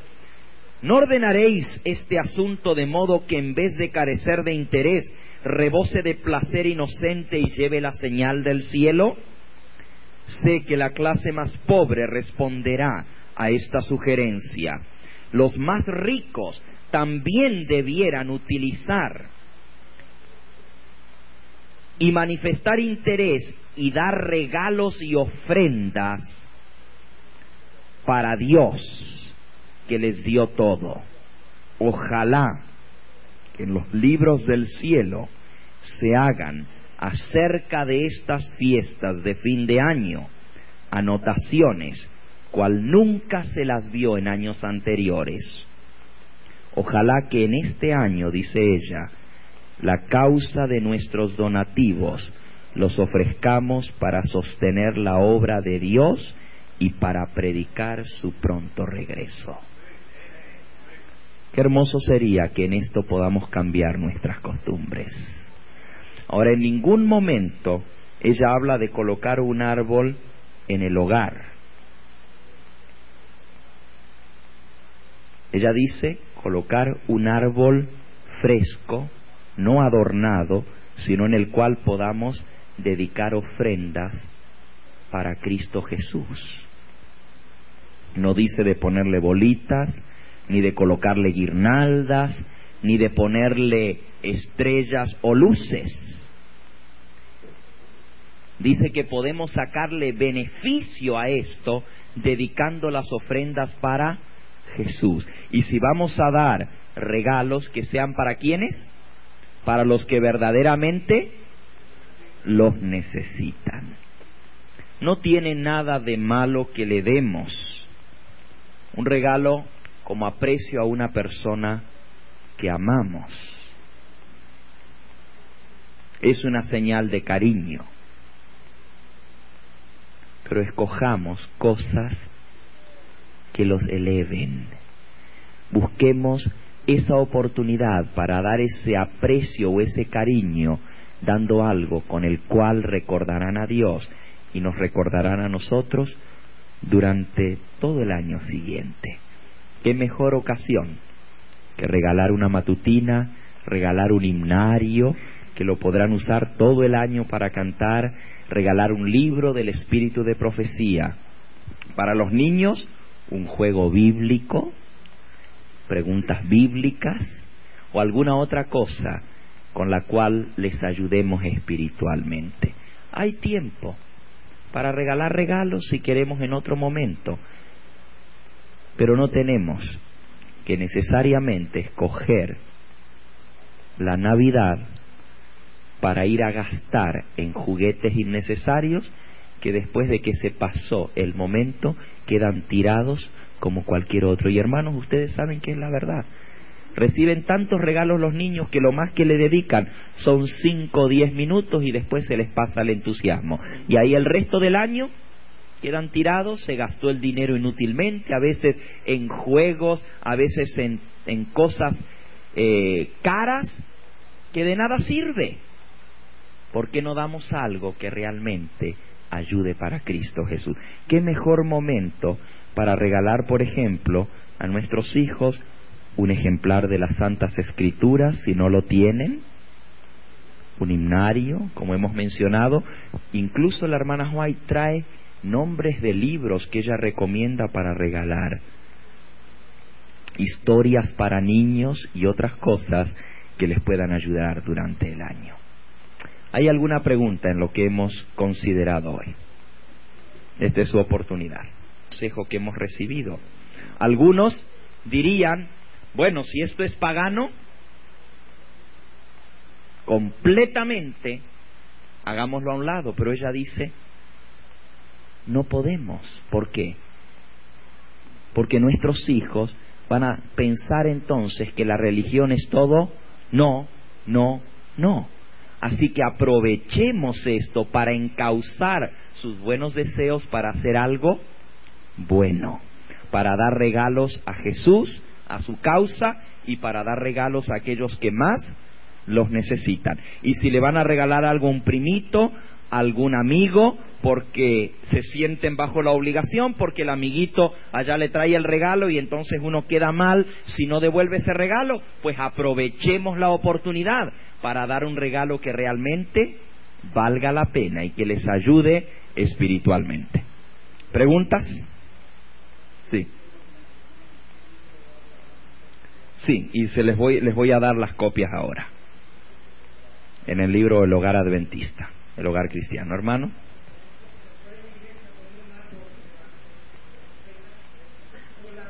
Bueno, lo acabamos de leer, que ella dice que no sería un pecado hacerlo si dedicamos eso para Cristo Jesús. Tampoco habla de un árbol adornado, dice un árbol fresco, fragante.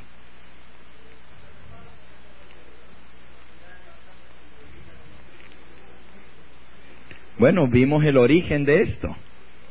¿Okay? Otra vez, el principio es, debemos aprovechar de esa fiesta que el mundo celebra. Imagínense, si nosotros que nos llamamos cristianos pasamos por alto esto, el mundo va a decir, vaya, mire, los cristianos y ni siquiera celebran esa fiesta. Nosotros podemos aprovechar para mostrarles el verdadero espíritu de Cristo en esa fiesta, hacer algo para los necesitados. Y si alguien nos pregunta, ¿ustedes celebran la Navidad? En vez de decir, oh no, no la celebramos porque es pagano, podemos decirles, bueno, nosotros aprovechamos esa fiesta para dar regalos a quienes los necesitan, para ayudar a los huérfanos, a las viudas, a las familias que tienen muchos hijos, para darles regalos a Cristo Jesús en la persona de los necesitados. Qué cosa más bonita. Y la gente va a pensar, bueno, esta persona realmente es diferente de todos los demás. ¿Otra pregunta, hermana?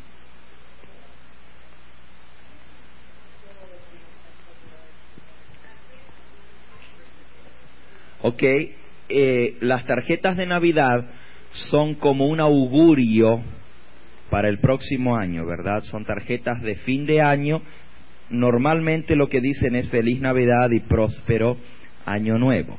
Eso tiene su origen justamente en lo que acabamos de leer, el deseo de augurar un buen próximo año. Tiene su origen también entre los paganos. Yo diría que podemos aplicar el mismo principio que acabamos de ver con el arbolito de Navidad. En vez de escoger una tarjeta donde se exalte la Navidad o el Año Nuevo, busquemos, si vamos a dar un saludo a familiares, amigos y a gente que nos mandan tarjeta, busquemos una tarjeta espiritual, busquemos una tarjeta cristiana con un versículo hermoso de la palabra de Dios y mandemos un mensaje que pueda tocar el corazón. Saquémosle provecho a eso, en vez de decir yo no mando tarjeta, y si la gente nos manda a nosotros, se miraría mal que ellos nos recuerden y nosotros no le devolvamos ese recuerdo. Pero en vez de mandarle una que diga Feliz Año Nuevo, podemos mandarle una tarjeta que diga que nuestro Señor Jesús te bendiga, y un pensamiento bíblico que les ayude en su vida espiritual.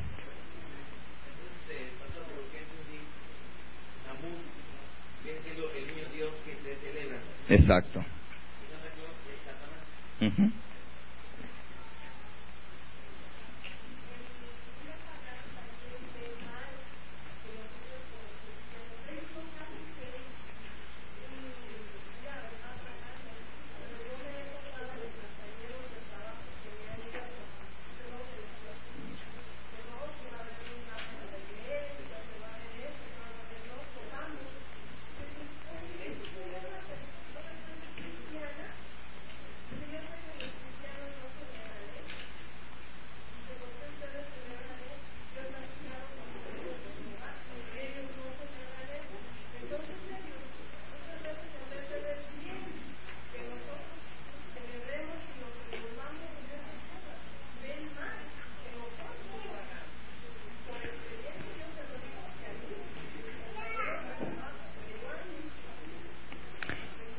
Que por eso mismo el consejo, que cuando nos preguntan si celebramos esto, podemos decirle, nosotros aprovechamos esa oportunidad para hacerlo para honor de Cristo Jesús y de aquellos que lo necesitan, y explicar cómo nosotros aprovechamos la fiesta.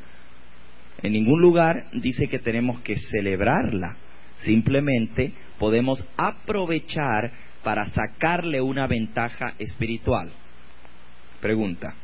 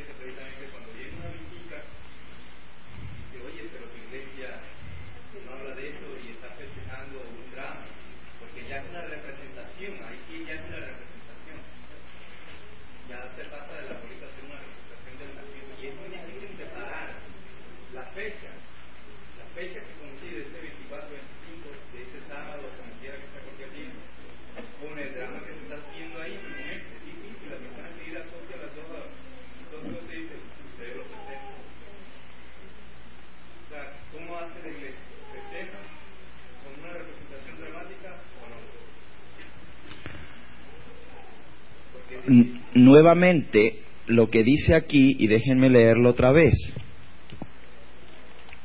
dice: en vista de que el 25 de diciembre se observa para conmemorar el nacimiento de Cristo por el mundo, os resultará difícil pasar por alto esta fecha. Es posible valerse de ella con un buen propósito. O sea, siendo que el mundo entero la celebra, será imposible pasarla por alto, pero saquémosle un propósito espiritual. En vez de celebrar los dramas releídos, que ya todo el mundo lo sabe, donde disfrazan a los niños de los Reyes Magos y de los pastores y vienen a formar un pesebre, ¿por qué no hacemos algo donde se muestre el verdadero propósito de Jesús al venir al mundo, donde se hable de su vida, de su muerte, donde se exalte a Jesús?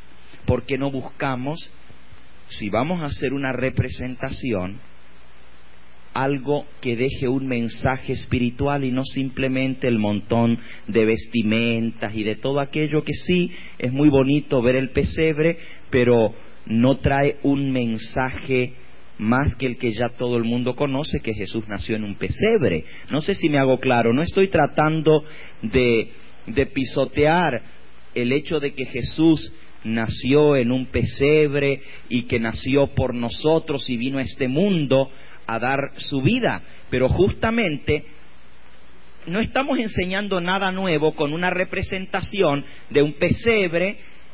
He visto hasta iglesias donde meten los burros en la iglesia y si no los meten, pues meten la paja y dibujan a los burros allí. ¿Qué estamos enseñando con todo eso? ¿Me entiendes, Roberto? O sea, si vamos a hacer un drama porque queremos sacarle un beneficio a la fiesta, busquemos algo que nos deje una lección espiritual, que nos enseñe algo que no sabíamos antes, no lo mismo releído de siempre, que al fin y al cabo se transforma más bien en una idolatría, porque el católico más bien ve aquellas imágenes como algo a lo cual adorar. Nosotros no las adoramos, por lo tanto, ¿para qué usarlas? ¿Para qué usarlas? ¿Ok?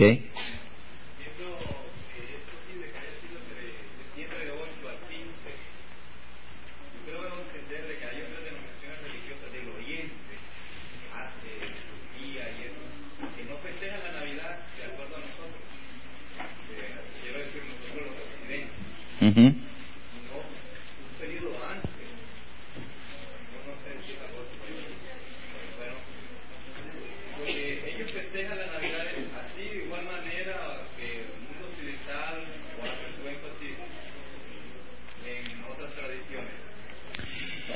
En las fiestas paganas, casi todas las fiestas de fin de año giran en torno al solsticio de invierno. Entre los japoneses, entre los chinos y muchos otros tienen fiestas de fin de año para esa época. Tu pregunta vendría más bien a decir si nosotros debiéramos recordar la fecha del 15 de septiembre más bien.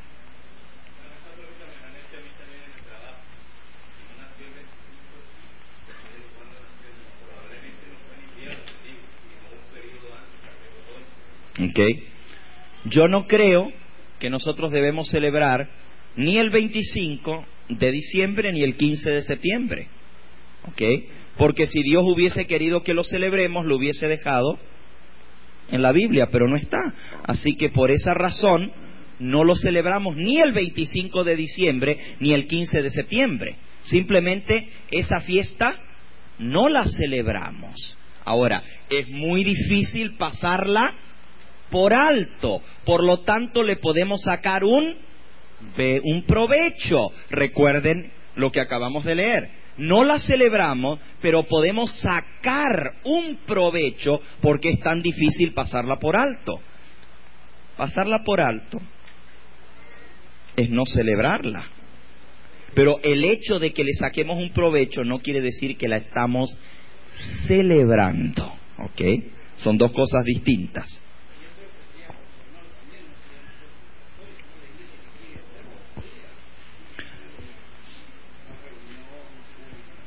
Hermanos, yo pienso que no tiene nada de malo que nosotros como iglesia, por ejemplo, el día que se celebra normalmente, invitemos a hermanos que están solos a venir a nuestra casa a comer con nosotros, invitemos entre hermanos a pasar un momento juntos felices. Eso no tiene nada de malo. El asunto es que no hagamos del centro de la fiesta el asunto de los regalos.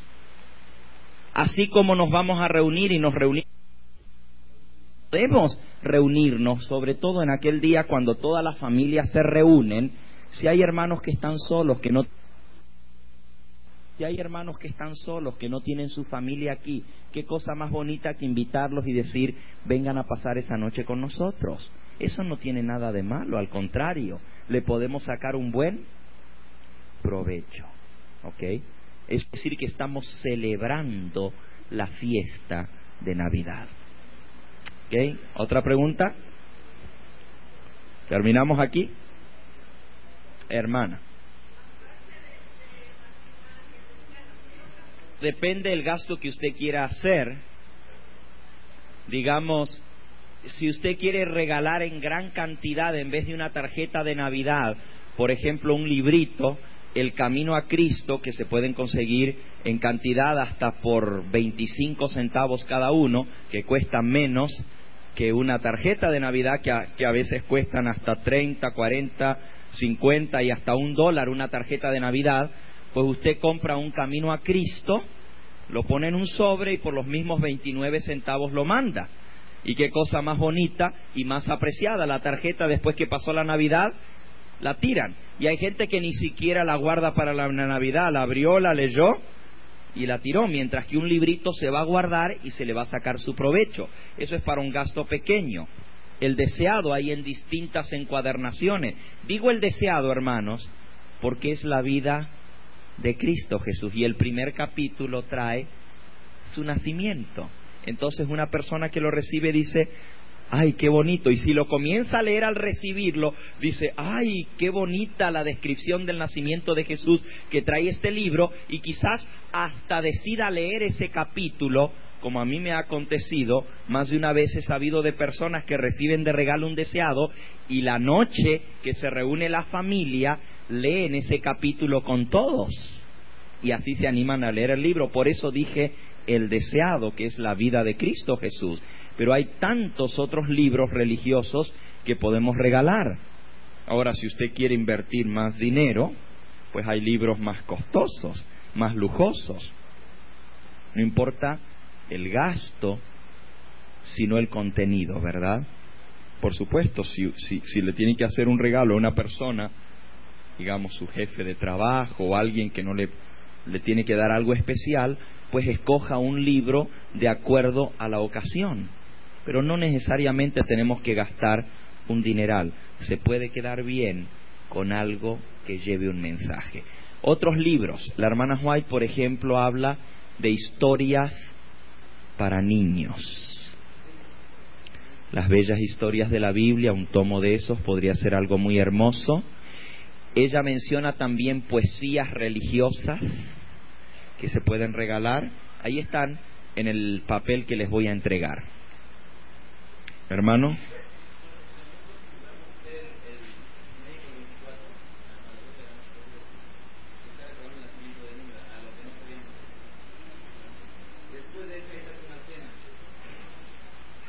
Celebra el 24, espera medianoche, la cena, después la borrachera y viene el baile. Él dice, ¿y qué si le quitamos la borrachera y el baile y nos quedamos con la cena? Ok, vuelvo a repetir, no tiene nada de malo que nos unamos como familia o como amigos. Eso es bonito, solo que debemos recordar también la temperancia. Ok, las cenas de Navidad hechas tarde no nos ayudan físicamente. Si vamos a hacer una cena, pues hagámosla temprano, a la hora cuando se cena, no a medianoche. ¿Ok? Y otra cosa, no nos atasquemos de tantas cosas dulces que nos hacen daño, o como en Argentina la costumbre es esa misma que estaba mencionada en la enciclopedia que leímos, porque hay mucha influencia europea en Argentina y lo que más se come para esa época son nueces, almendras, avellanas, todo tipo de nueces y queques. Y nosotros estuvimos con la familia de mi esposa hace unos años atrás en Argentina, que ellos no son cristianos, y recuerdo al tío de mi esposa, tenía una pila así de cáscara de nueces que había pelado. Yo no sé cuántas se habrá comido, pero por lo menos sus 30, 40, 50 nueces. Y mi esposa le dijo, tío, te vas a enfermar. No, dice, una vez al año no hace daño. Pues aparte de eso se comieron también su puerco, como es la costumbre, ¿verdad? De esa. Y aquí en el material que les voy a dar, van a leer de dónde viene la costumbre de comer puerco para el 24. Aquí viene. Una cabeza de puerco con una manzana en la boca. Aquí lo van a leer. ¿Ok? Ahí está, les voy a dar el material. Pero déjenme decirles que el tío dijo una vez al año no hace daño, pero sí le hizo daño, porque al día siguiente todos estaban para el hospital. Con un ataque al hígado. O sea, no abusemos, recordemos la temperancia, recordemos si pues coméis o bebéis o hacéis cualquier otra cosa, hacedlo todo para gloria de Dios.